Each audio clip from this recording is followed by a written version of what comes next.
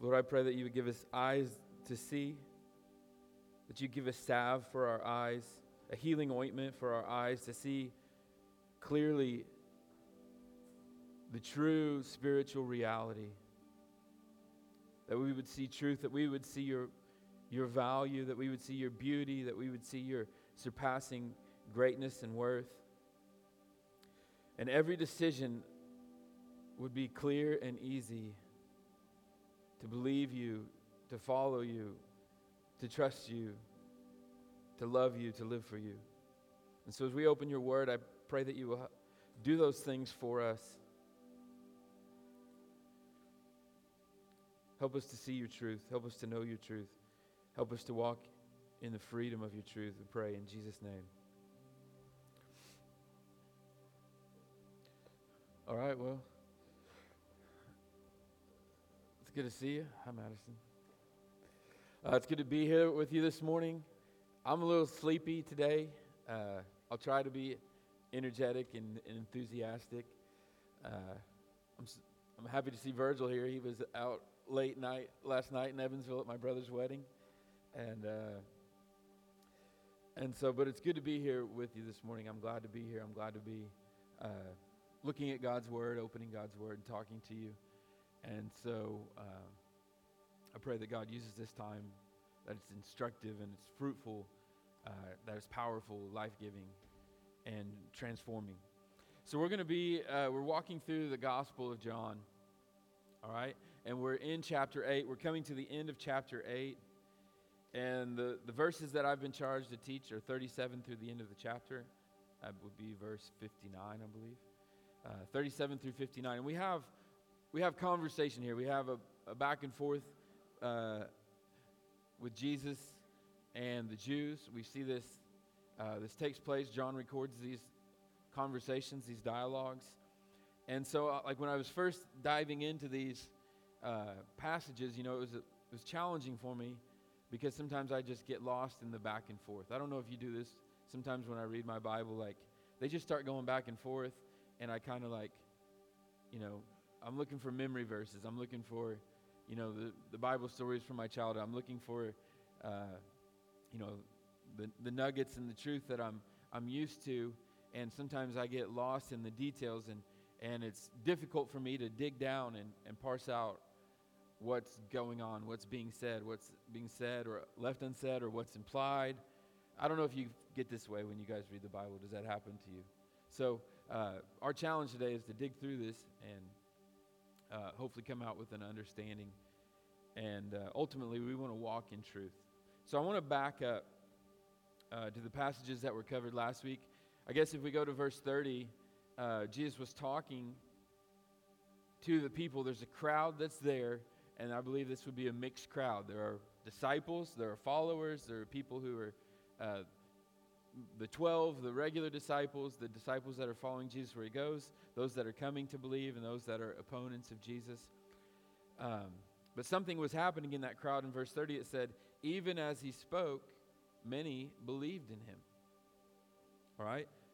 Even as he spoke, many believed in him. And he went on to say to the Jews, he was addressing the Jews who believed in him. Jesus said, if you hold to my teaching, you are really my disciples. And that's key there, right? Calling yourself a Christian doesn't, you know, calling yourself something doesn't make you that thing. All right? That actually is that's kind of a popular view in today's world. I won't get into it too much.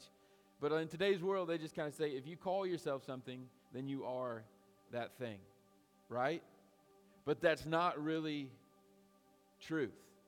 That's not really truth. I looked up the definition of truth, and if you look it up, the definition's changed over the years. I don't know if you know that. Like, they edit and change dictionaries, for instance.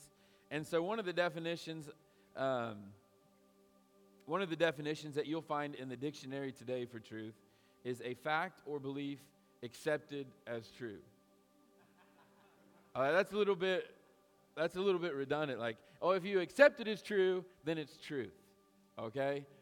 Like, it seems obvious that is not something firm that you can build your life upon. If you accept something as true, then it's true.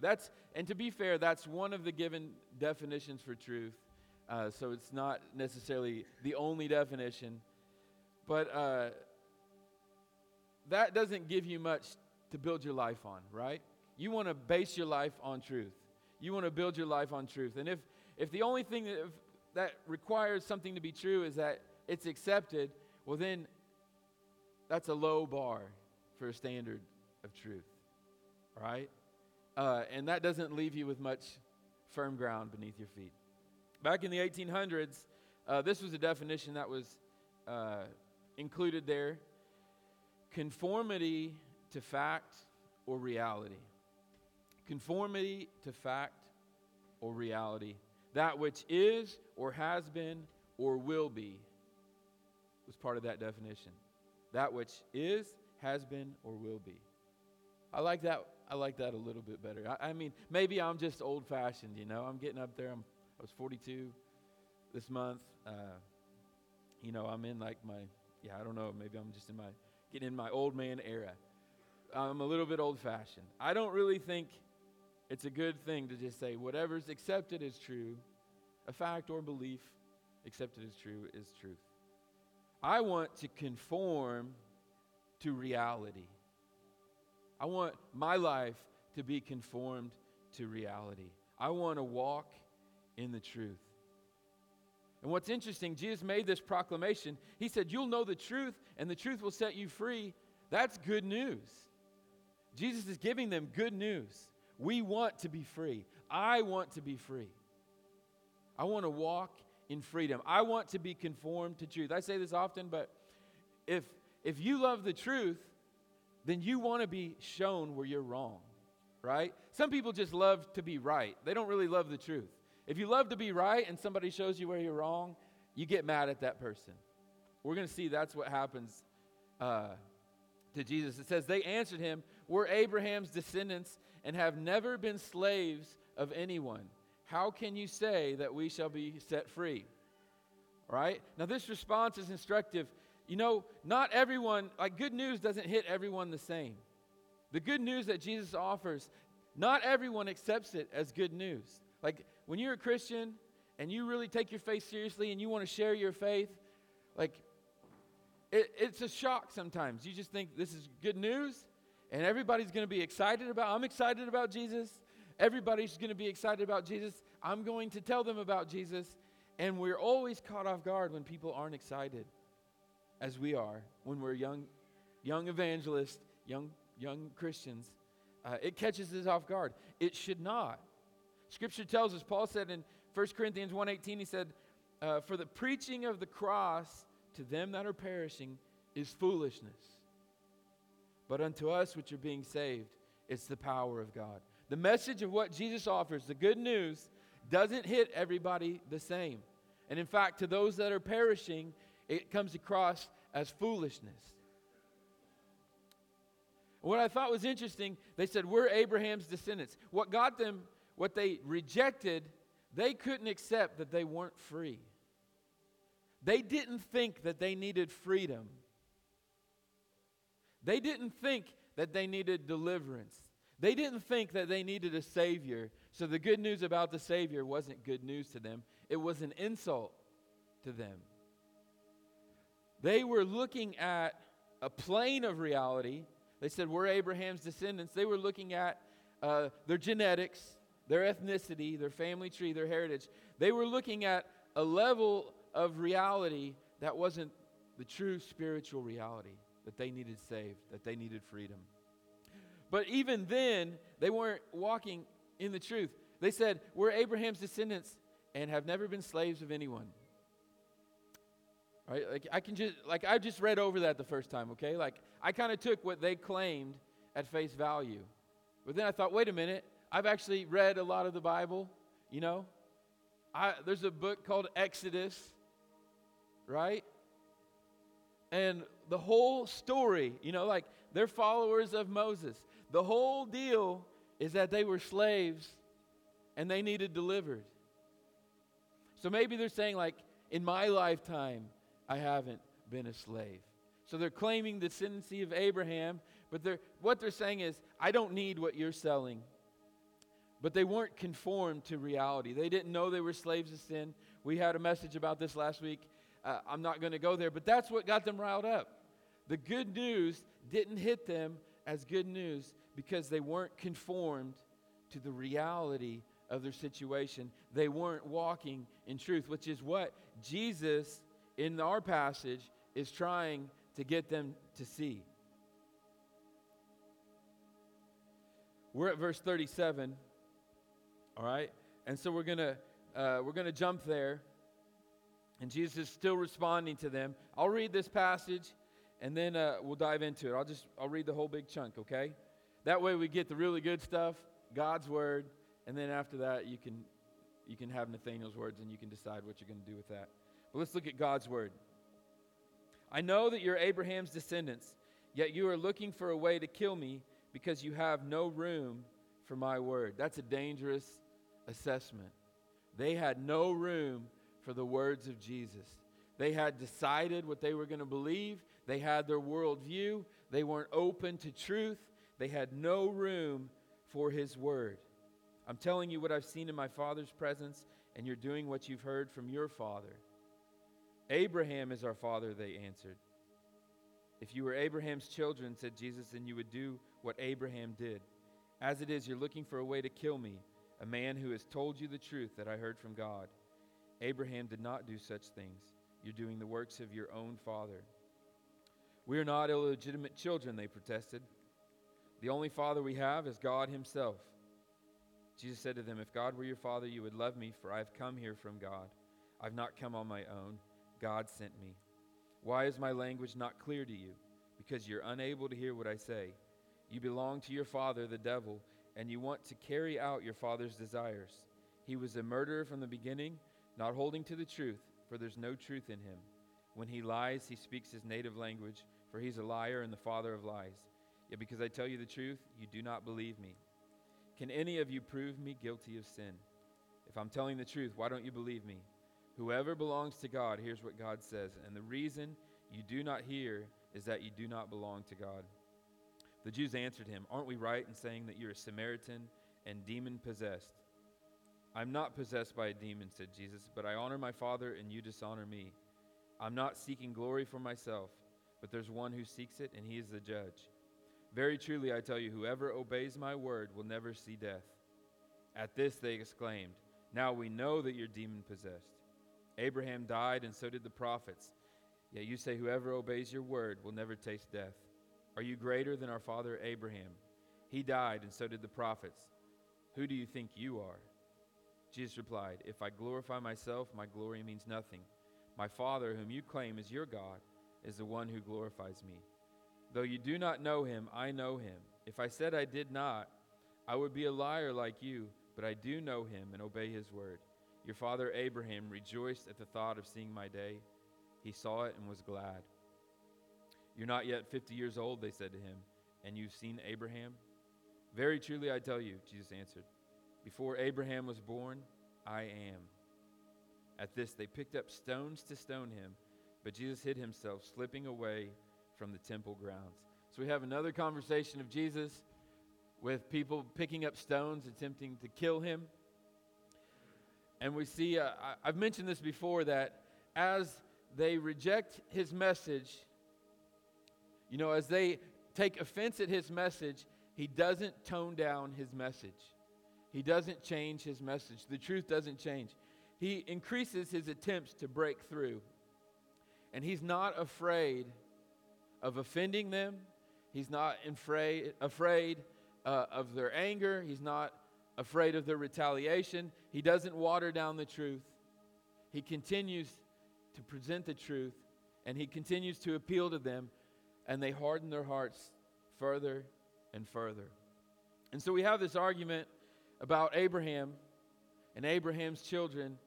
And, Abraham and his children are in the news today, are they not? With what's going on in Israel.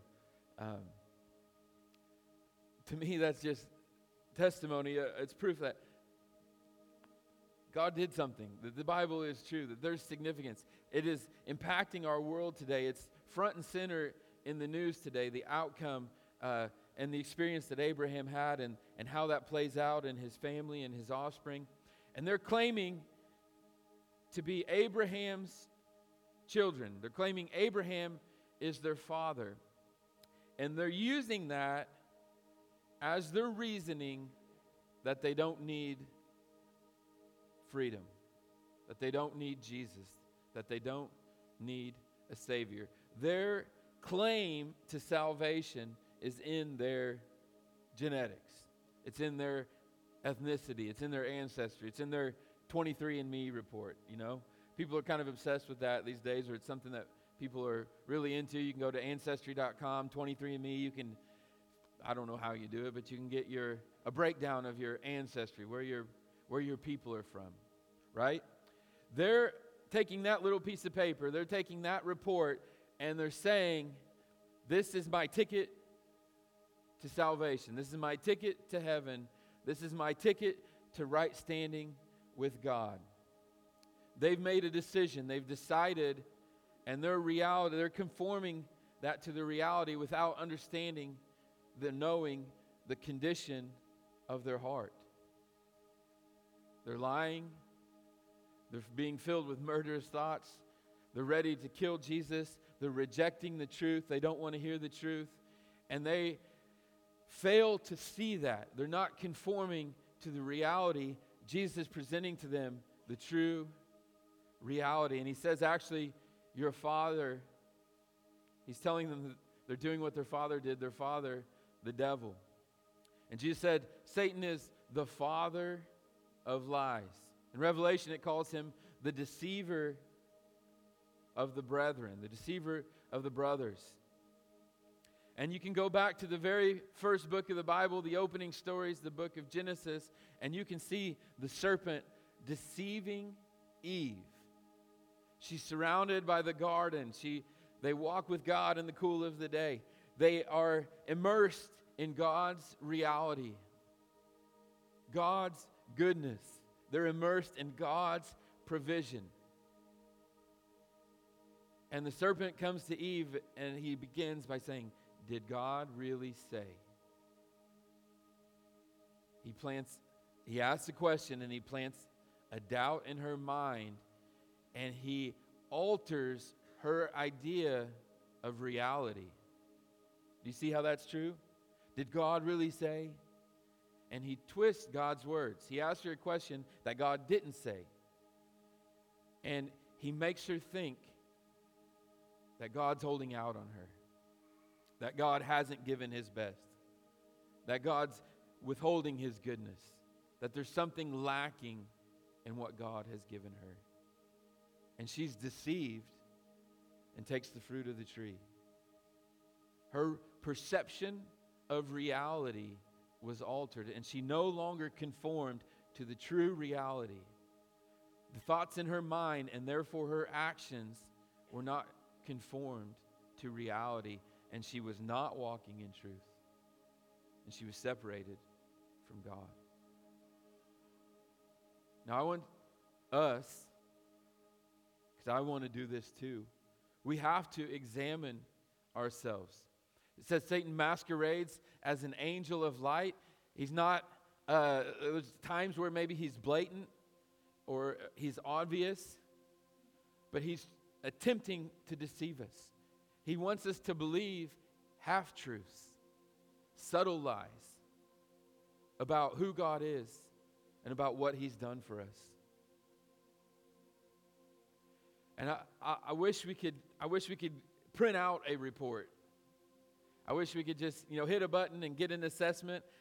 We had fall break this week. My kids got the report cards. They got an assessment of their grades and all that. Well, a couple of my kids go to school. The ones that go to public school got that. I wish we could get an assessment that said, this is our percentage that we're walking in truth. Or this is the percentage that we're walking in deception. I would propose to you that the problems that we have in our world and the problems that you have in your life are rooted in deception. believing and operating out of lies. Chrissy's a social worker. She encounters kids in the school that have, I would assume, she doesn't talk to me about cases, but I would assume that there's a multitude of complex problems that our students, the young people in the world today are facing. And I believe that every single one of them is rooted in the adoption of a lie, of living a reality that's not conformed to truth. And so we see Jesus, it seems that he's antagonizing, he's escalating the situation here, but he's increasing his efforts to break through, because it's the loving thing to do to tell someone the truth, especially when the truth or when the lie is going to kill them, when the lie results in death, especially when the lie results in eternal death. We have to know the truth. And how do we know the truth? Jesus said, "You're my disciples if my word abides in you, if my word lives in you." We must know God's word, which is the standard. You know, there's people that were starting to believe, and yet when they were told the good news, they accepted their version of reality. We've never been slaves. We don't need to be free. And they rejected the message of God, the good news of God. You know, there were Christians that did that. There was a church in Revelation. I was reading this. I was thinking about it. In Revelation chapter 3, the church in Laodicea. This is Jesus speaking to them, and he's echoing their version of reality. In verse 17, Jesus said to them, "You say, 'I am rich, I have acquired wealth, I do not need a thing.' But you do not realize that you're wretched, pitiful, poor, blind, and naked." He gave them advice. He says, "I counsel you to buy from me gold refined in the fire, so that you can become rich, and white clothes to wear, so that you can cover your shameful nakedness, and salve to put on your eyes, so that you can see." We need, Christy was talking about the treasure, the breaking of the box, the alabaster box with the ointment. And she had a true perspective of reality. She had on one hand a valuable artifact filled with expensive perfumes, and on the other hand she had the feet of Jesus. And she made the correct decision. Which is more valuable? This is nothing compared to this. I will break this for this. And Jesus is saying, you need gold from me refined in a fire, not earthly riches, not earthly wealth. Do not put your trust in your heritage. Don't put your trust in your past. Don't put your trust in your adherence to religious rules, rituals, or doctrines. You put your faith in me. You put your faith in my word. He said, by white clothes to wear. It's a symbol of putting on the righteousness of Jesus. He died on the cross, shed his blood to forgive our sins. It said, Scripture talks about how his blood washes us white as snow. We need forgiveness of our sins. And we need salve. We need healing of our vision.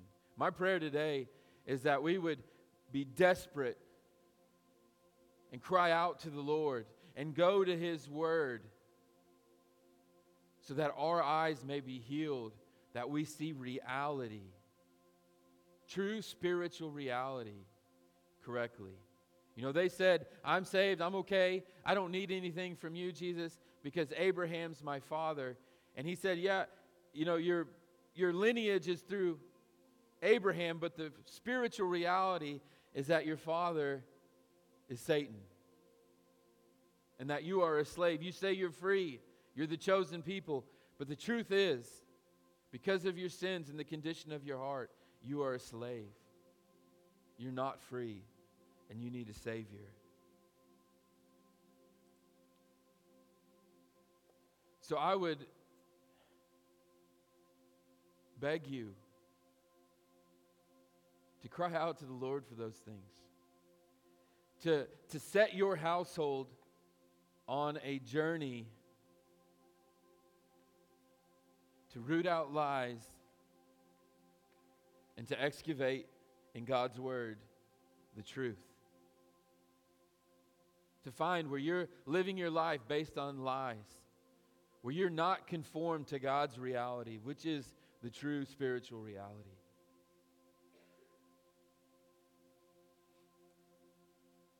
To find where you've been lied to, where you've believed lies about yourself, you believe lies about God, you believed lies about the condition or the situation of the world, you believe lies about truth. You know, if you're watching the news, I mentioned, Israel and stuff that's going on. It's a hard world to know what the truth is, isn't it, about situations. There was a news report that came out that Israel had sent a bomb into Gaza and it blew up a hospital and 500 people were killed.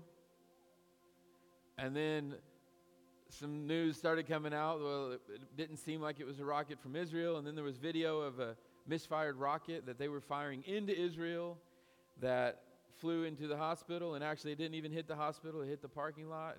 And news stories come out, and then counter evidence comes out.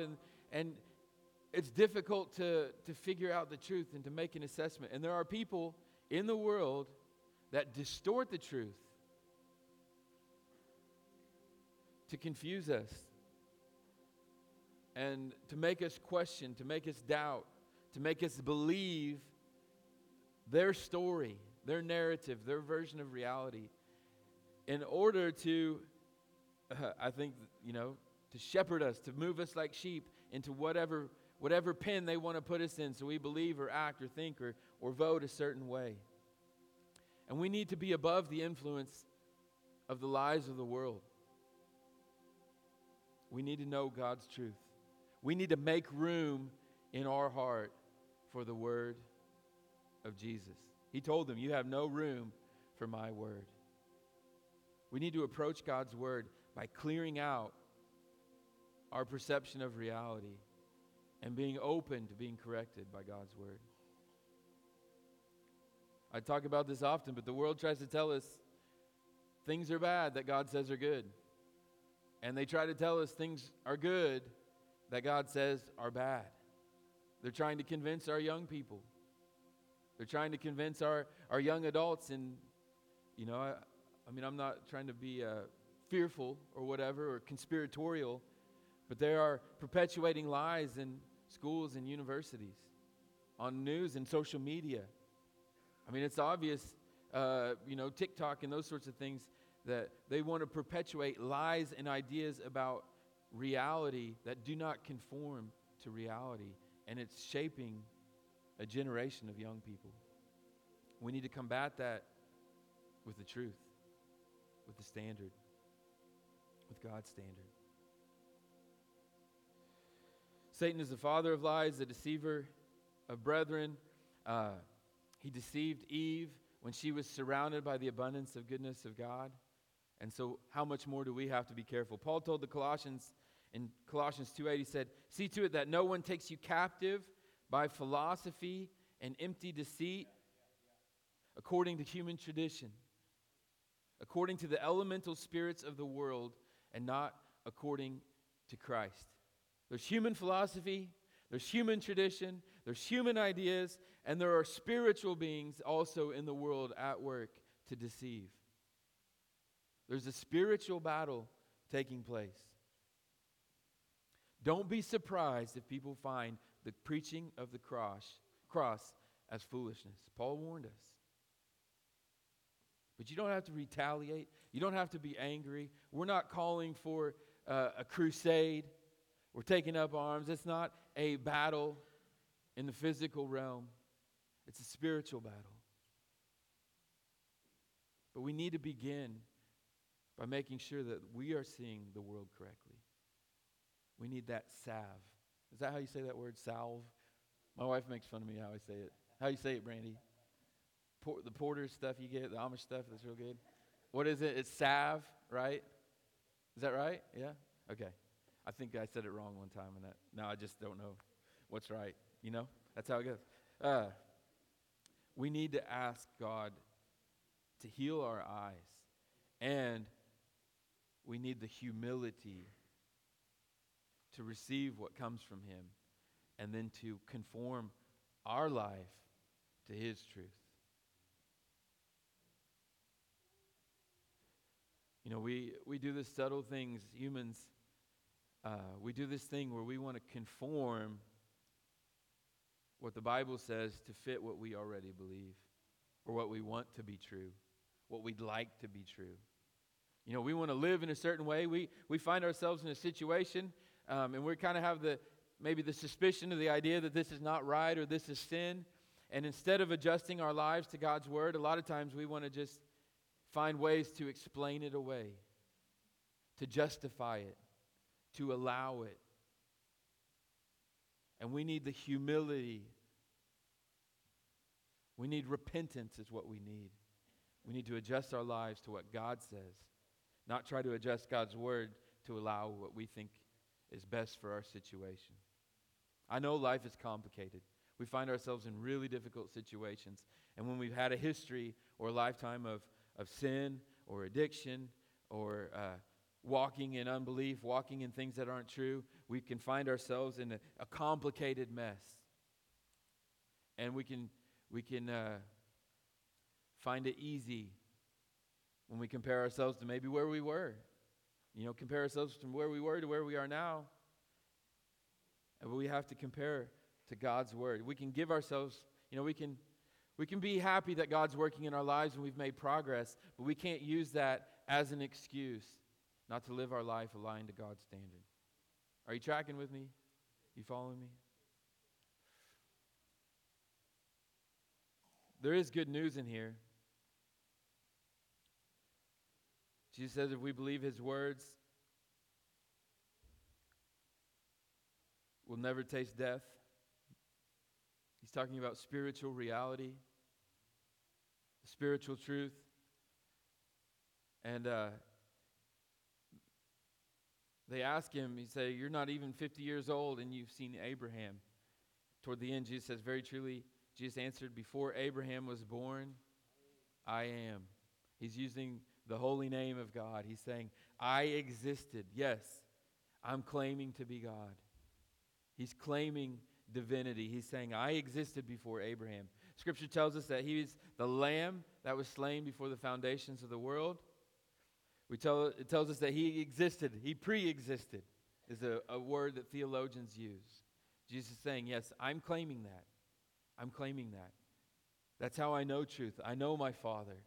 I know what I'm saying is right. And you're rejecting it. One of the things that stood out to me, Jesus said, if you were Abraham's children, then you would do what Abraham did. And I thought, what did Abraham do? And so I went back and I read. And to summarize what Abraham did, you can find it in Romans 4, which quotes Genesis 15. God came to Abraham, and God gave Abraham good news. And you know what Abraham did? Jesus gave them good news. He said, you can be made free. The truth can set you free. They rejected Jesus.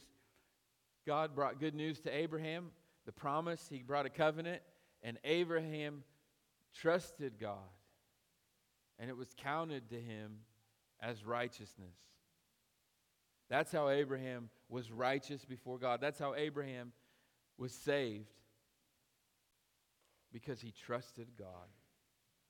He believed God's word, and he lived out his life conformed to that reality. And so that's what's for us. Take God at His word. I challenge you. Believe God's word and adjust your life to it. Examine your life.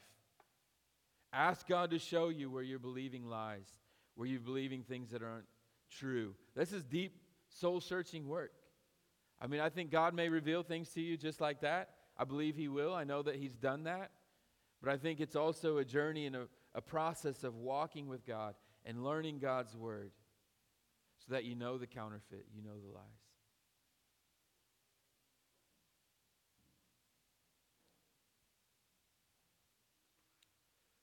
And I guess that's my encouragement, my exhortation to you. Look at those things in Revelation chapter 3 that Jesus told us to get. His treasure, His righteousness, His healing. And base our life on His reality.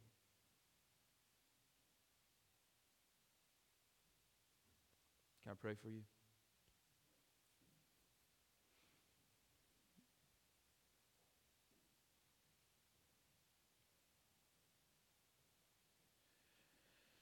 Lord, your word says that the enemy comes to steal, kill, and destroy. And I believe that sometimes he does that while making us think that we're comfortable. He uses lies to steal, to kill, and destroy from us.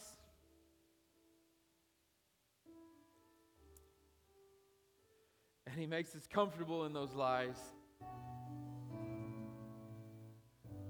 While the noose gets tighter, while the trap is sprung, while the net is thrown over us, we're being dragged away. But Jesus, your word says that you've come that we might have life and have it more abundantly.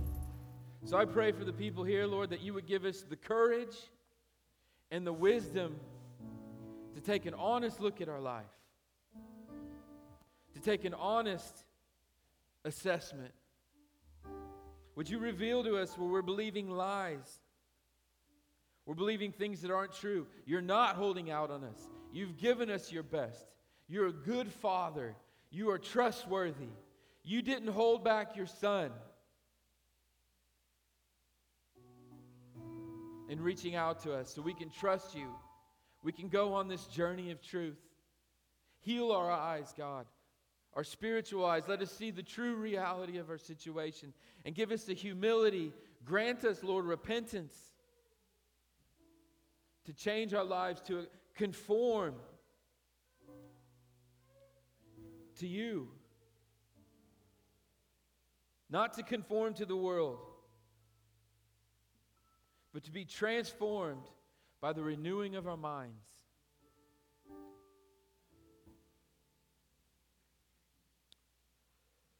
I know that I'm asking a big thing. And so God, send us on this journey as a church, as people. I want to see these people. I want to see my brothers and sisters walking in your abundant life. Deliver us, Lord, from evil. Lead us not into temptation. Provide us what we need for the journey, God. I pray in Jesus' name.